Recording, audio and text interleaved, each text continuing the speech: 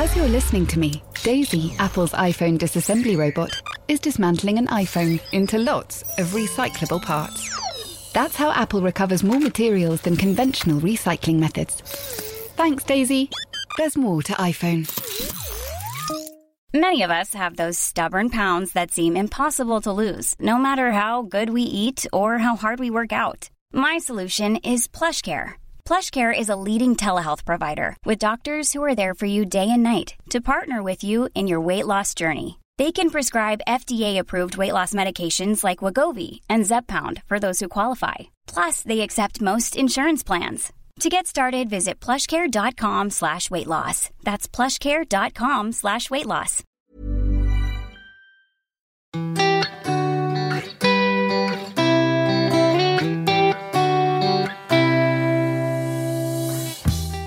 So my handbag, a packet of tissues, a hairbrush, you might be surprised to hear, and yeah, I know. Why? My emergency spoons. Yeah. And what are your emergency spoons? well, my big horror is to be trapped on a train without the means of eating my granola. Oh, good God, yeah. So- No, you're absolutely right. So I've just seen a message from my daughter on the WhatsApp group that she's Tell on you a what, middle class emergency, everybody. she's currently on a bus, and there's a woman eating a tub of strawberry flavoured Oatly without a spoon. What, just using a finger? She's just. Oh, no, that's I know, terrible. I know. Nope.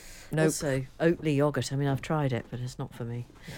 That's yogurt made with oat milk, and I always feel very sorry. I wonder what those milking sheds are like for the oats. Because they must be. Are they? They must be either very small or very crowded. I can't make it out. Do you think they do it first thing in the morning? I don't know. very, all those oat farmers getting up at 2:00. I don't know. I'm slightly baffled by what oat milk is. I buy it very regularly. So you can make it so easily. I'm With so what? I'm so sorry. It's Don't say oats. It's one of the cons of modern supermarket shopping. It is just oats. If you leave oats to soak in water overnight, Yeah. and then you pour that water through a sieve or a muslin square, Jane, then you've got oat milk. That's it. Yeah, that's all it is. That is Okay. all it is. There's a time in every, many women's lives where muslins. What would you call them? Muslin. Well, I just call them muslins, but Yeah. they're so handy to have Oh, they're handy. for everything, aren't they? They really are. If you've got a little bit of jam you need to strain, or perhaps you've got a bouillabaisse that's got some spiky claws in it, or you need to just polish your bathtub. Anyway, have you finished rummaging, or are you going to carry on doing it? No, I needed to find my lip salve, but as I was looking for it, I just realised that I've got a very handy sachet of mayonnaise in there, if you want some, and some Dial-A-Rite replacement of lost water and body salts in case you've had any issues there. Brilliant. So, Well, got it almost all covered. every emergency is covered there. But it is good to know, isn't it, that I do have emergency spoons, and I just can't tell you the feeling of relief when you realise the emergency has passed, because you can just go into your emergency spoon section. Well, I might put on my little Christmas list for Jane Garvey, I might get you a spork. What's that? So that's a spoon and a fork all in one. And then you'd be able to use your spork for your dinner here. Because I think that actually the whole of this empire might come crashing down over the amount of cutlery that doesn't make it back to the canteen here. I've seen so many forks just accidentally go into the recycling. Because you go to the canteen, I'm not saying you, but one goes to the canteen, gets a takeaway to eat, salad, whatever it is, brings a fork back to the desk. Nobody's taking that fork back. Well, I do. Do you? So Yeah. you don't need a spork? No, I take my fork back every day. Don't you think it's something that wouldn't be recognised by previous generations, eating lunch at your desk? I know. It is low, isn't it? I mean, I do it every day, and I'm not complaining because we happen to come in around lunchtime, and I'm always really hungry. Just the journey. It does make me ever so hungry. Sitting down on a tube train, I don't know why. Anyway, I always eat, but at my desk. It's such a funny thing, and I am rather jealous of previous generations who would maybe even pop out for lunch. And I don't mean a lavish 3-course meal. I mean just No, but there was a leave. lunch hour. Yes, so I you had remember an hour. starting in local Yeah. radio, and particularly actually when I was at Radio Humberside up in Hull. So there was a really properly defined lunch hour on any shift that you were on. And I would always go and have a pork and stuffing bun from the baker's downstairs and a bit of a sit on a bench. And you'd pop to the post office, you'd do a couple of chores. I mean, it was just a really established part of your day. Yeah. And I suppose it just stuck in the mind because everybody on the station really adhered to it in a way that when to be honest, Jane came down south, nobody did. Really. Very slack. Yeah. Hull gets a bad rap, but it's good to hear something positive about it. Oh, and those pork and stuffing buns were delicious. So Really they've delicious. got those buns, and they've got Philip Larkin and the House Martins, and Well, they've got a really cracking cultural scene up there now, and I think the university is pretty dynamic too. yeah. So yeah. And the Well, let's not. I knock only it. mentioned that in a slightly negative way because I've been to Hull myself. It's a great place. Because London Hughes mentions it in the interview that people will hear tomorrow. You're right. Yes, in not such a glowing way. Well, London Hughes is a comedian, and she had a bad experience in Hull. She simply couldn't get the crowd going at all. And I think it's fair to say that she feels the same way about Hull as perhaps we might feel about Guildford. Anyway, let's not. Oh God, I've said it. I've triggered myself there. Right, a lovely email here from Sevda. Your interview with Rory Catherine Jones about Sunday nights reminded me of my Sunday nights in the 80s and 90s. Glen Roe was a television drama series broadcast on RTE1 in Ireland between September 1983 and the May of 2001, so quite a long run of that, just over 13 years. It was shown at 8:30 p.m. before the o'clock during school term. To this day, people of a certain vintage refer to the dreaded Sunday night feeling of having to do homework and get clothes ready, etc., as a dose of the Glen Rose, or awful feeling of Glen Rose, etc., as Sunday night rolls round again. Sevda, thank you for that. It is funny, isn't it? I don't think it matters who you are, where you are, how old you are. Sunday night has a feeling all of its own.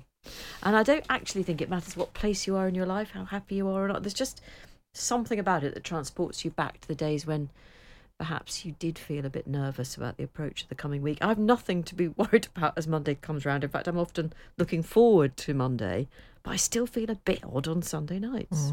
I'm with you on that. It's strange, isn't it? And there definitely was a cultural desert on a Sunday night, which I think now has been turned.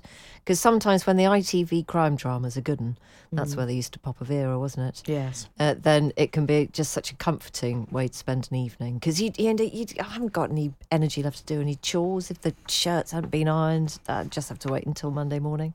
But when there's nothing on TV on a Sunday night, that's when I get a bit depressed. Well, I was at a low point on Sunday night because I'd made by my standards, quite a complicated bean dish, which was simply inedible and couldn't be rescued. I mean, it was far, far, far too salty. And so I went online, and I don't know what Eve's collapsing at that for, because this is real life. I went online to find out solutions, and there were many and varied. Add lemon juice. No. Well, I because- tried it. No, that makes it sour and salty. Well, and then the other one was from Martha Stewart. I know you're a big fan of hers. Maple syrup. Had a rummage. We did have some maple syrup. No. I threw that in as well. That just make it sweet and salty. At that point, it tasted utterly disgusting. So it's had to be thrown out. Okay. But couldn't you thin it out with maybe a little bit of yoghurt? I've done the thinning out. And it was meant to be a vegan dish, so I couldn't use yoghurt. Well, not even Smokely. I couldn't use some oat. We didn't have any. Well, I'm very, very sad to hear that, because I had a very affectionate moment at about 10 to 2 today because I cooked a chili, a chili non-carne for this evening, and it's been on the medium in the slow cooker all day, and I found myself actually thinking about it at about 10 to 2 in a very affectionate way, just thinking, I wonder how it is. Affectionate, bordering on bubbling away. Bit smug. No, not smug at all. Just comforted. You're very sour. I have never actually used a slow cooker. That's why your beans curdle. You're just sour about life. It's my attitude. I had to listen to an Archer's Omnibus. I just had to retreat into Ambridge. By the way, there's an incel. I'm sorry? Yes. That I think it's rather good. They've got a plot line involved. Anyway, never mind. Yeah. Go on. No, I was just, I picked up this email. It had been left in the studio overnight, and it's always better the next day, isn't it? It comes from Amelia, and it just says Waitrose Nduja Pesto. Might just be what Fee is looking for, as discussed on the most recent podcast. That's adult pesto. But maybe, in all seriousness, an Nduja pesto might save your sour dish. Okay, I'll give that a whirl, but I fear it is too late for that particular dish. I've kept, for reasons I can't fully put into words. Kept it? I know I've kept some of it. I've chucked out the majority of it, but I've kept a bit. I might give it to my sister. This is from Angela. I listened to your interview with Rory Cellan-Jones and I felt compelled to write in defence of Sing Something Simple. I have lovely memories of Sunday evenings as a girl back in the 70s, having my weekly bath. I shared this with my dad and it was one of my favourite times of the week as we spent the whole bath time singing along to Sing Something Simple on the radio. Favourites of ours were Gilly Gilly Ossenpfeffer and A Mouse Lived in a Windmill and K Sarah Sarah. Do you remember all of those? I hope it clears up soon. As an aside, my children were shocked that, 1, we only had one bath a week. Well, that wasn't uncommon, was it? And 2, that I bathed with my dad. Something that does seem inappropriate and unacceptable now. My dad died in 2014 and I love little jolts to my memory like these, says Angela. Well, thank you, Angela, for sharing your memories with us.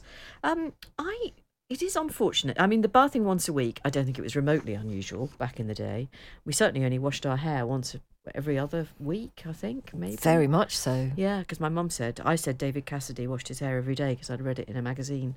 And my mum just said, well, his hair's going to fall out. Yeah, no, and also that would just be considered incredibly vulgar. Yes, to want to be like David Cassidy. And as for bathing with a parent, that wasn't unusual either. And of course, in 99% of circumstances, it's fine, isn't it? I don't know. It is funny. I don't know, Jane. Yeah. Okay. Well, I don't think it was that unusual. No, I'm sure it wasn't that unusual, but I think it is unusual now. I used to have a bath with my kids maybe up until they were 2, 3, but actually not after that. And I don't really know why. I don't know whether that was, just. I can't even remember it really being a decision, but it just felt like... No, I think you're right. I don't think we don't make a sudden announcement. No, but it's kind of like, oh, no, that just doesn't... It's just like, not going to happen for now. a large period of time, you are in the bathroom with them when they're in the bath. And you then, are so in the bathroom. And then you do... every bloody night. Yes, then you beat a retreat. And you're right, I don't remember the last time I was there. No. But you just stop being there. Yeah. Strange. Anyway. Can we return to the subject of Russell Brand? Not for too long, actually, because we have talked about it a lot over the course of this week, and we do talk about it tomorrow again in our interview with London Hughes. But Millie has made a series of very good points, just listening to today's episode on my evening walk, and audibly agreeing with a lot of your comments around the Brand scandal, particularly the email from another listener about the impossibility of considered consent when being so promiscuous. We do need to say that Russell Brand denies all the allegations against him, and it's just important to keep saying that for legal reasons apart from anything else, because we don't quite know where the case is going yet. But Millie goes on to say that I think there's another key conversation that really needs to be had about consent and when consent is and isn't possible due to a power imbalance. And she goes on to believe that one of the reasons women come forward much later down the line can be because they've reflected on their experience and realised just how vulnerable they were, and that is something that's difficult to always recognise at the time. I hope we take this opportunity to broaden the conversation around consent and what it really means. It's not just saying yes or no, and men and women need to be more aware of that. So thank you for that, Millie, because I agree completely. And do you know what, Jane? I always remember I went back to my old university after the Me Too movement to make a series of short documentaries about it. in the hope that things had really moved on and that the younger generation wasn't experiencing everything that the Me Too movement had really brought to light. And one of the students there said this fantastic thing, that when they all arrived at university, there was a great big pack in their rooms about how they should use the microwave, about how they should use the washing machine, about when laundry night was, about when Freshers' Week started. There were all kinds of guidebooks to all kinds of things. There was not a single thing about consent. And actually, one of the most important things that all the students needed to learn about, first time living for most of them away from home and with members of the opposite sex or the same sex, if that was what they had chosen to do. Consent was just such a massive thing to actually see written down, explained in quite basic words. And I was so struck by that because I just hadn't thought a guidebook to that would have been handy. I'm surprised. Yeah. What year was that? I think it's changed now. Right. Okay. And I think campuses are incredibly aware of all of these issues. But that would have been, so what, the Me Too, it would have been 20, probably we were back 13, in 14. Yep. Like that, Yeah. So not hugely No. long ago. But I think you're right, Millie. It's just one word, but it covers a whole host of things. This is an interesting email, and it's from somebody who wants to stay anonymous. Russell Brand's first book came out when I was in my first year at uni, and I genuinely was a huge fan.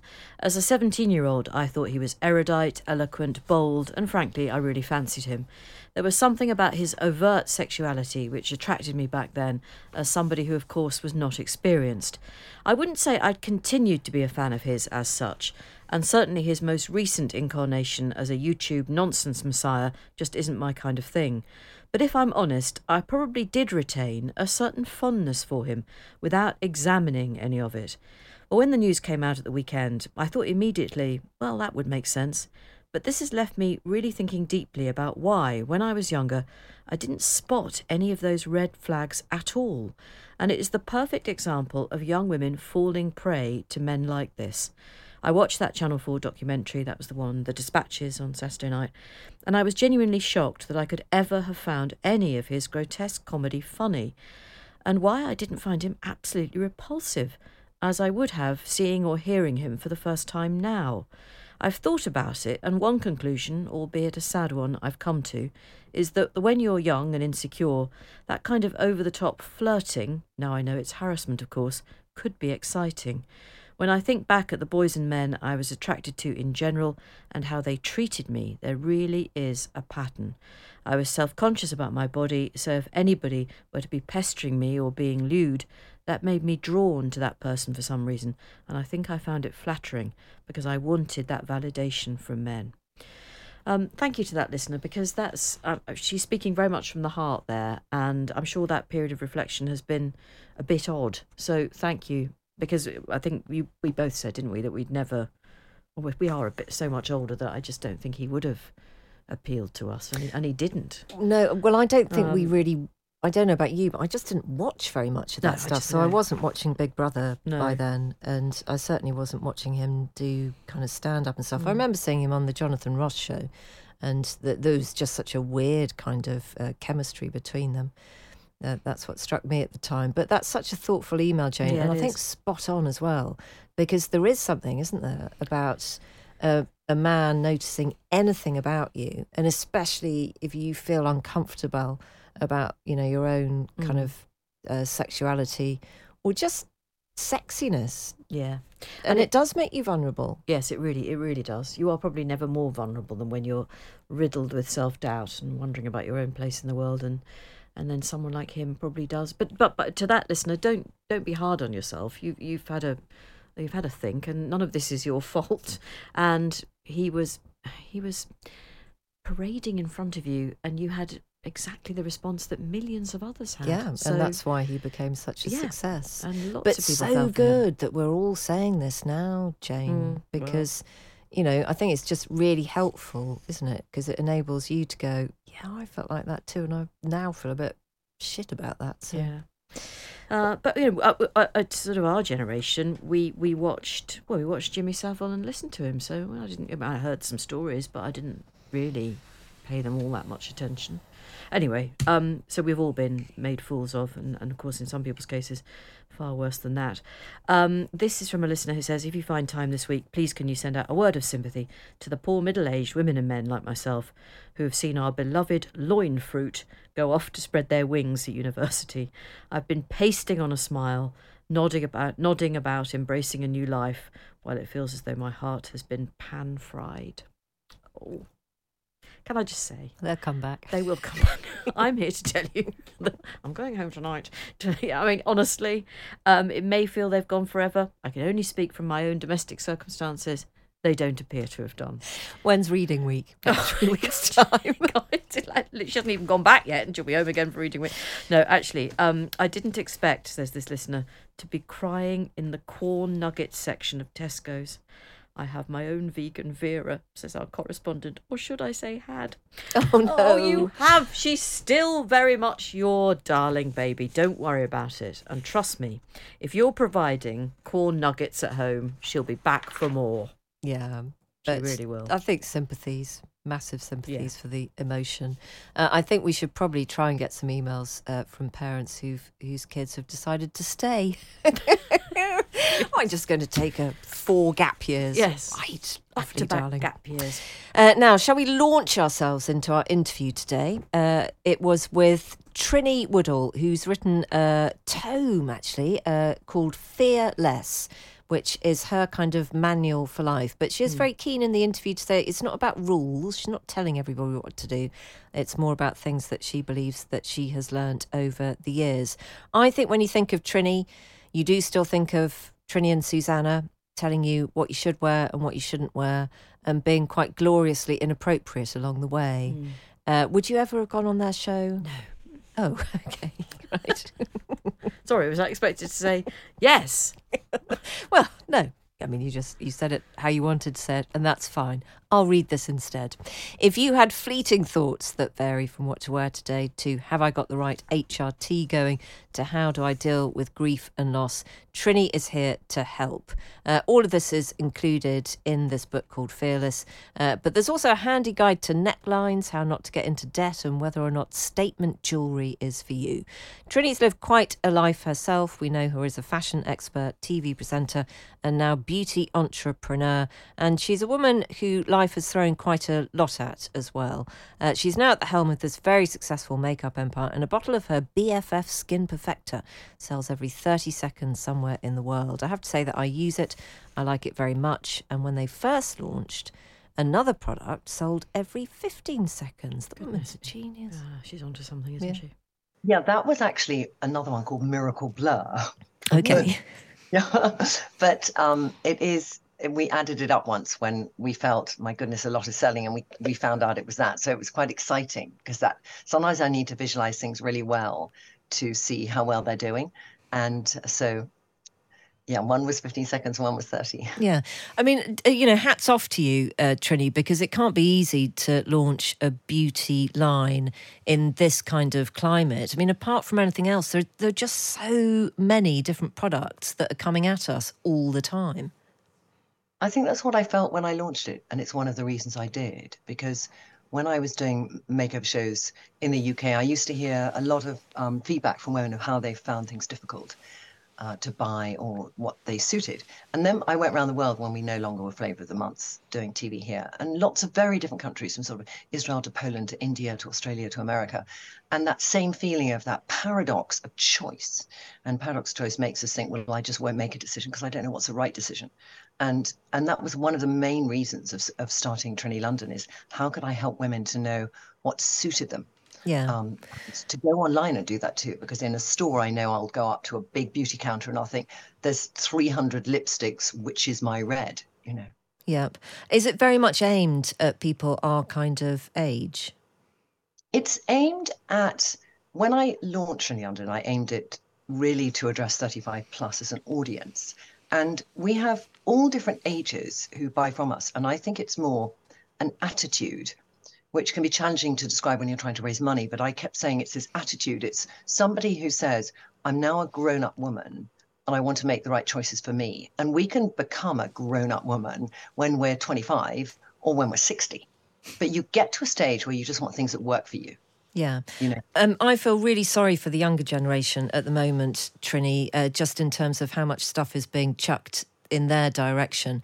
You know, they are greeted 24 hours a day with these completely unrealistic images all across their social media platforms, and just scrolling through some of the stuff that they're being sold with all its ridiculous additives and ridiculous promises. It's not a great time to be alive in the beauty industry, is it? I think it's challenging, and I think that I had felt, you know, which is why I was here, but there was a time when perhaps you and I were first sold makeup in, and it was always a flawless model, very airbrushed. And, you know, as I've gone down the path of life, it was still that 18-year-old selling me makeup and skincare, but I was 20, 30, 40, 50. And that's the challenge, I think, for that generation. I think for my daughter's generation, she's 19, there are many more products, and there's a lot of very you know, before and afters that, you know, have been doctored, and then there's a lot of filters, and I think filters is the biggest challenge, because you will compare how you feel inside with how somebody looks on the outside. And that isn't just, actually, I think, my daughter's generation, because I think women I know too can just continuously look at other images of things that have been heavily filtered and think, my God, I don't stand up to what I'm meant to be. And I'd like to say, could we all stop filtering so much? Because it just gives people more confidence in themselves to think, I'm not just me, there's lots of me out there, and I can find people I can And with. so, I mean, I watch some of your reels and stuff on Instagram. Is there never a filter on that? Is that absolutely as it's filmed? That's absolutely as it's filmed, and I don't love a filter. And on the website, we'd only do airbrushing or touching up when maybe some makeup drop when we were doing a makeup shoot. But, you know, we show women as they are. I feel it's really important to have it out there. And I've been, you know, during COVID, I was there putting, you know, nappies on my eyelashes, trying to do eyelash tint. And I will be me with nothing on. Today I have quite a lot of makeup on because I just did a shoot. I'll have a bright light here, and that bright light might wash some things away. But I'd, you know, be very happy to be in any light doing things. Yeah. Sorry, did you just say that you put nappies on your eyes? Yeah, I want to Yeah, hear more about I had this, like, I had some dog nappies of course. in my house, and I was trying to dye my eyelashes and I couldn't find cotton wool. And then I thought it was genius that I would take the dog nappy, which had cotton wool in it, and use that, and it became an absolute disaster, which was all live at the time. Yeah. I'm so unfashionable, Trinny. I didn't know dog nappies were a thing. I mean, how long have they been a part of your life? They've been a part of my life since my darling dog became very incontinent. Oh dear. That's that. Yeah. So either you've got a dog that hasn't been neutered yet, and Right. you want it to have its first season, and you don't want blood around the house, or you have an incontinent dog and you haven't found the right mix of medication so that they feel comfortable with their bladder. Okay. Do they keep a nappy on for long? Don't they just try? No, it's just an overnight moment. Because my dog loves to sleep on the bed, and I don't want to change her lifestyle because she's now 91 equivalent from dog years. No, the dog has to stay. We all know that, Trinny. We all know The that. dog has to stay. Yeah. Can we just have a name check? What is her name?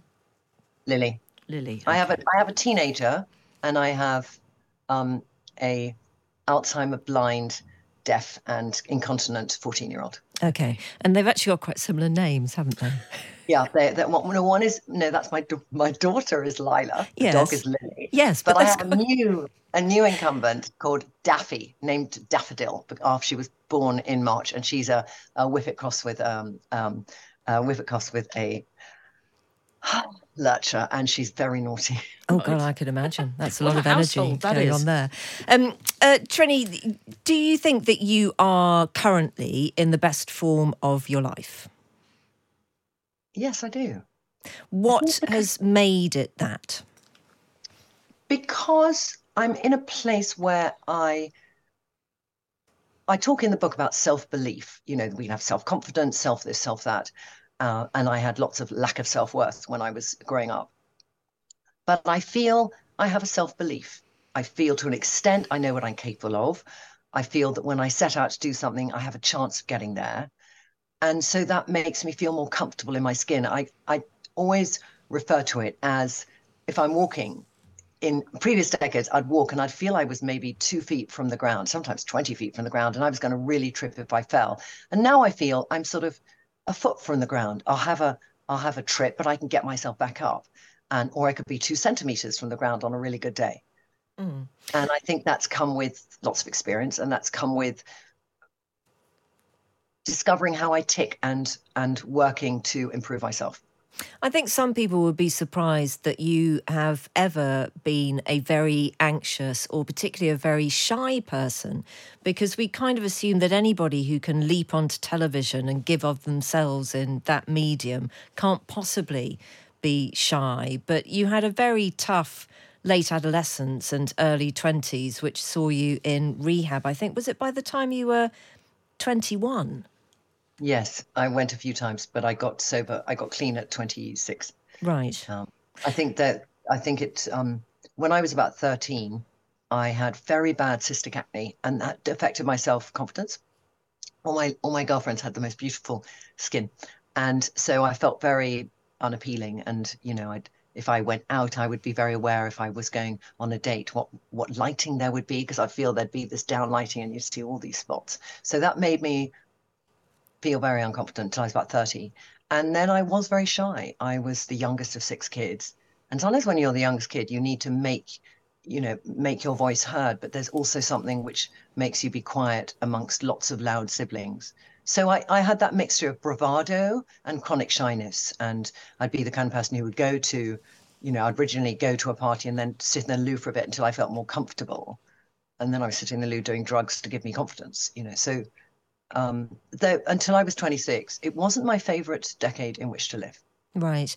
And what would your advice be to that shy, anxiety-ridden, probably girl? You would have the close experience to a girl at the moment, and certainly someone who looks in the mirror and doesn't like what they see. What would you say to that girl? It's very difficult because sometimes I think you have to live through things, don't you? Because there was this in my school chapel, there was this poem a nun had written, and it was talking about there'll always be people in life that you look up to, and always look people in life you will feel aren't as much as you are, and we're always somewhere in the middle. And just to remember, you have this place in the middle. But I didn't listen to that advice because I was just down that rabbit hole. I think that sense of worry, we can spend our life worrying, and to realize that 99% of what we worry about doesn't happen, but we spend so much time worrying, and it would just be worry less, live in the moment and worry a bit less. I wish I had heard that, I think. It's so hard to do, isn't it? It's easy for us as older women to say that, but we appreciate that. Shall we lighten the load and talk about skin palettes and colours and all those kind of things? Because that's where your book starts. I didn't even realise that I should have put so much time into working out what mine was. Well, how do you find out? Yeah.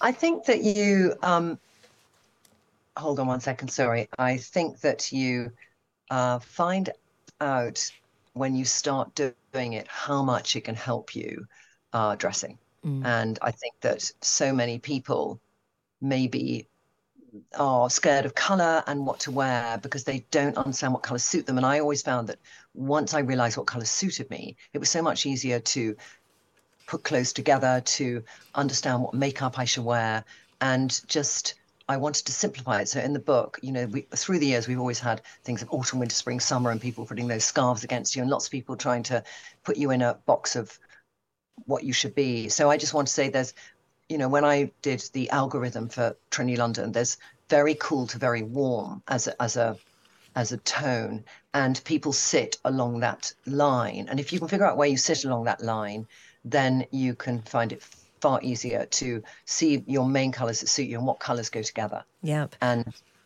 then you wear more color. And I think color is life. I think lots of us can wear very black or white and be safe in that monochromatic world. But I'm always drawn to people who wear color. You're wearing a lovely blue today. And I just think, colors reveal a lot and mean a lot. And when I see somebody wearing color, I'm drawn to get to know them better. I feel it sometimes can speak for you when you're a bit scared to speak yourself.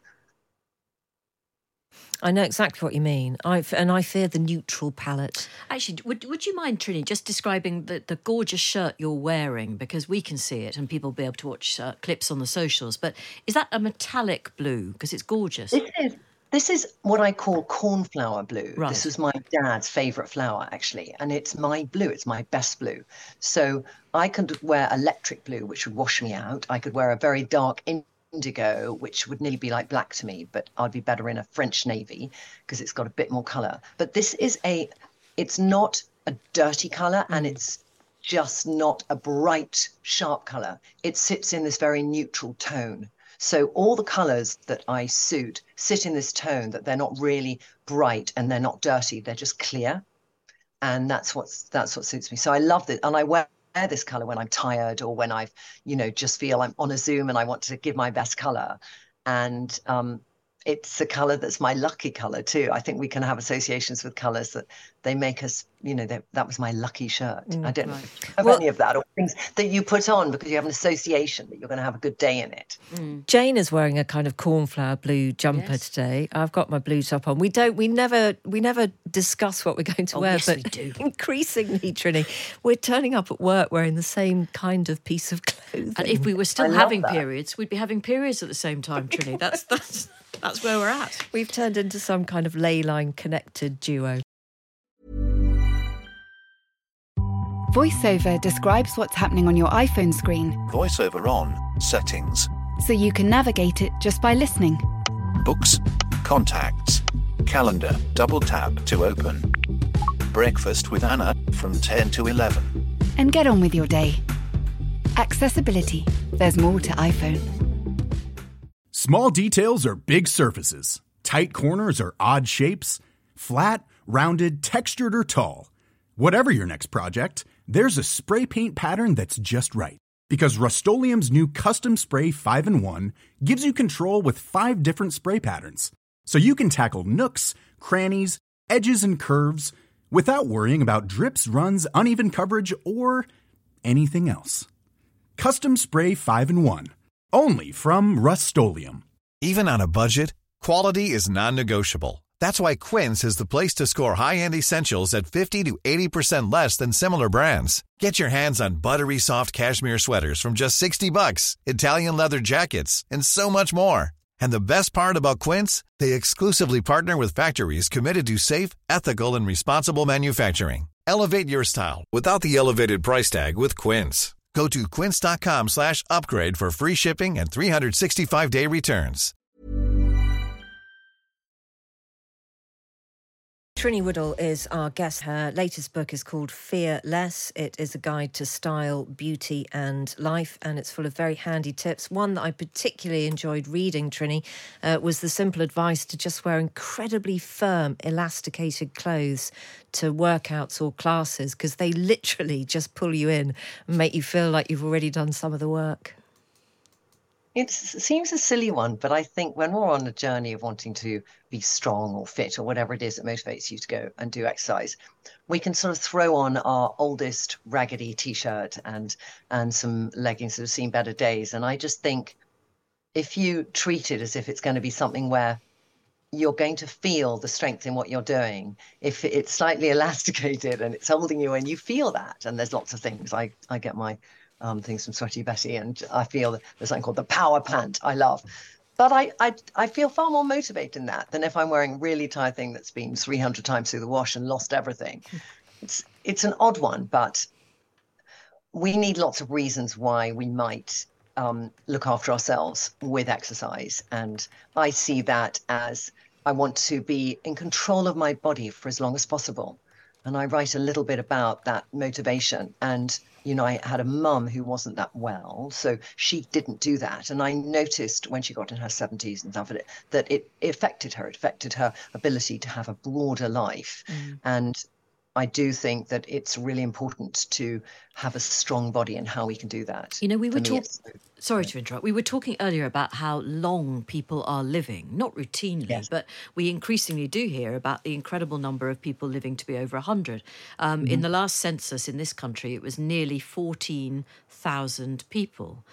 And I just wonder whether there's so much emphasis on looking young, and which I get completely, and staying fit, as you say, for as long as possible is hugely important. But do you think we ought to be having more tricky conversations about how we live well for as long as possible? I mean, I'm talking into our 80s, for example. For sure. I had a very good friend of mine the other day saying you should, Trinny, you're going to be 60 and you might only have 25 good summers left. And I was horrified by that thought and the idea of thinking like that, because I think it can age you. And when I say aging, it's not the aesthetics of aging, it's the ability to have this very full life physically with your body and mentally with your brain. And when we look at all these stats, and I think when you have a parent who's had Alzheimer's, you are concerned with that sense of how can I be fully compos mentis and doing everything that I would love to do for as long as I would like to do it. I do really feel I'll live to 100. I want to feel I do that. So I look now, what am I putting inside my body? Is my body strong? Am I stimulating my brain? Those New York Times crosswords that I try and do every day and beat every day as they get harder during the week, all those kind of things I want to do, because it's not about looking younger. It's about being able, when I'm 80, to have an amazing life, and when I'm 90, to have an amazing life. And when I'm 100, to still have a good life. One of the things that we really don't know as women is how we're going to feel in our hormone balance when we're 90 or 100 years old. It's really not discussed ever. I've never seen any kind of paper or article about that. And I know... There are a few. There are a few now. There's a very good woman in New York called Dr. Erica Schwartz, and she is a hormone specialist. She wrote some amazing books, The Hormone Solution, a few other books, and I put 2 pages of her in the book of hormones through the decades, because I think people think perimenopausal and they start with that, but people can start with polycystic ovaries, and that can be a hormone imbalance which will affect you physically and mentally, and it will go on. But she's done a lot of lectures recently on the importance of HRT, or some HRT family or type of hormone treatment for longevity. Not to get you through the menopause. I think the conversation's always been to get you through the menopause. The classic, slightly old-fashioned GP is like, take it for a few years and then stop. But I'm presuming that most people, most women who are 90 or 100 years old at the moment probably aren't taking any form of HRT at all. I agree with you. Yeah. I think women in their 70s are. Yeah. Do you think that you'll carry on taking? And because you said this... I know I'll take it till I die. Right. I know that for sure, because we look now at some of the scientific papers on, the scaremongering you had around HRT before of it, heart disease and breast cancer, is now actually doing a 360.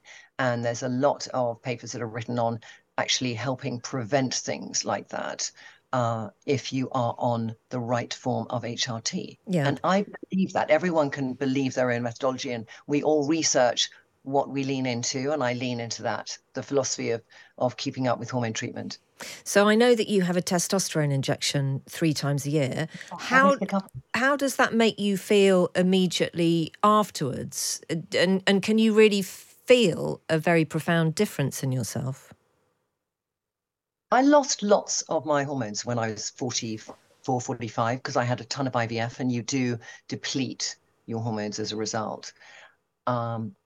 And so my testosterone level was really, really low.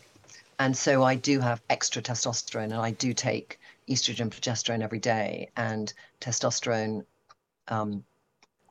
gel, which isn't, I think, in the UK prescribed with HRT. You have to ask for it extra.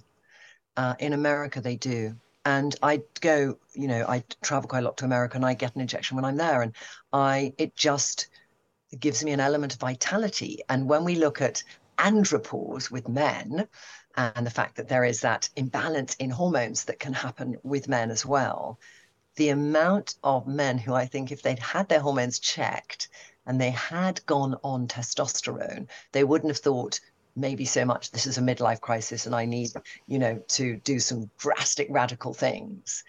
I think hormones can account for a lot of how we feel, and we should always check them. We were talking about your interview that you did for the Saturday Times magazine in the studio.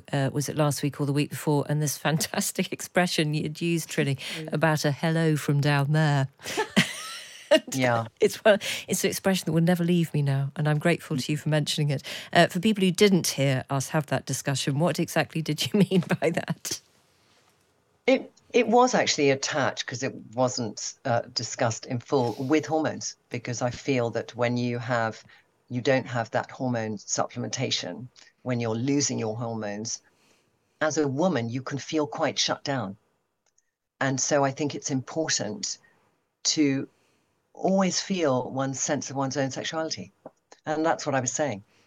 So that was a little trite comment of hello from down there, but it's that belief of women who really make an effort to think, how can I actually work on this? Yeah. Oh, no, I loved it as an expression. I'm not deriding it at all. I didn't know how to say it, because, my daughter could be listening. And yes. Around sex. I just wanted to be subtle. There's nothing more embarrassing for a child than its parent in any form to talk about sex. I agree. So let's end on necklines.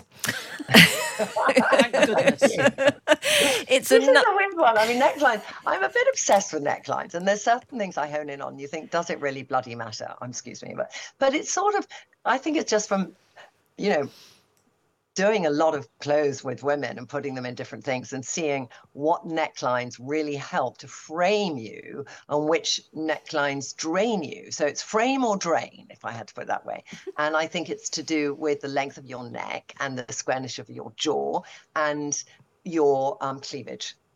So in the book, I go through, if you are, square jaw and you have a long neck and whatever, this is your best neckline.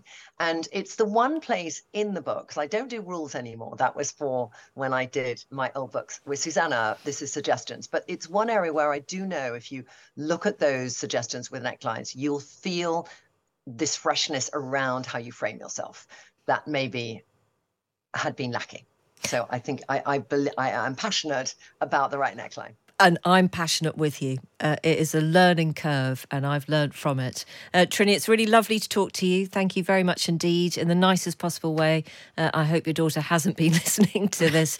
But for women of a certain age and their partners and stuff, I think we're very grateful that you answered all of our questions. Fearless is out now. Its author is Trinny Woodall, and I do think that phrase, hello from down below, is just a little bit of genius, actually, because it's not crude. It's not cruder than crude, but it's a little bit cheeky. Yeah, well, let's just have a period of silence and see if we can hear anything.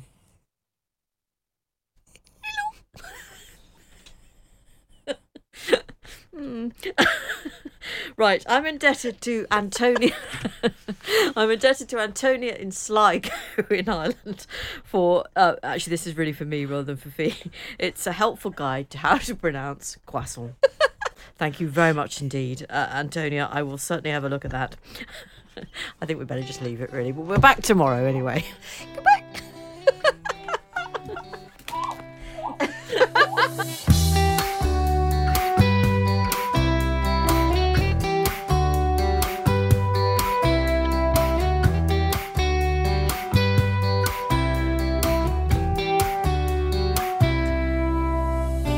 Well done for getting to the end of another episode of Off Air with Jane Garvey and Fee Glover. Our Times radio producer is Rosie Cutler, and the podcast executive producer is Henry Tribe. And don't forget, there is even more of us every afternoon on Times Radio. It's Monday to Thursday, 3 till 5. You can pop us on when you're pottering around the house or heading out in the car on the school run. Or running a bank. Thank you for joining us, and we hope you can join us again on Off Air very soon. Don't be so silly. Running a bank? I know, ladies. A lady listener. I'm just sorry.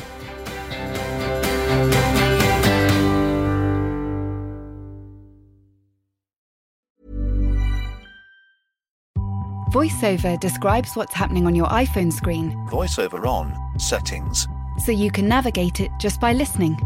books, contacts, calendar, double tap to open. Breakfast with Anna from 10 to 11. And get on with your day. Accessibility. There's more to iPhone.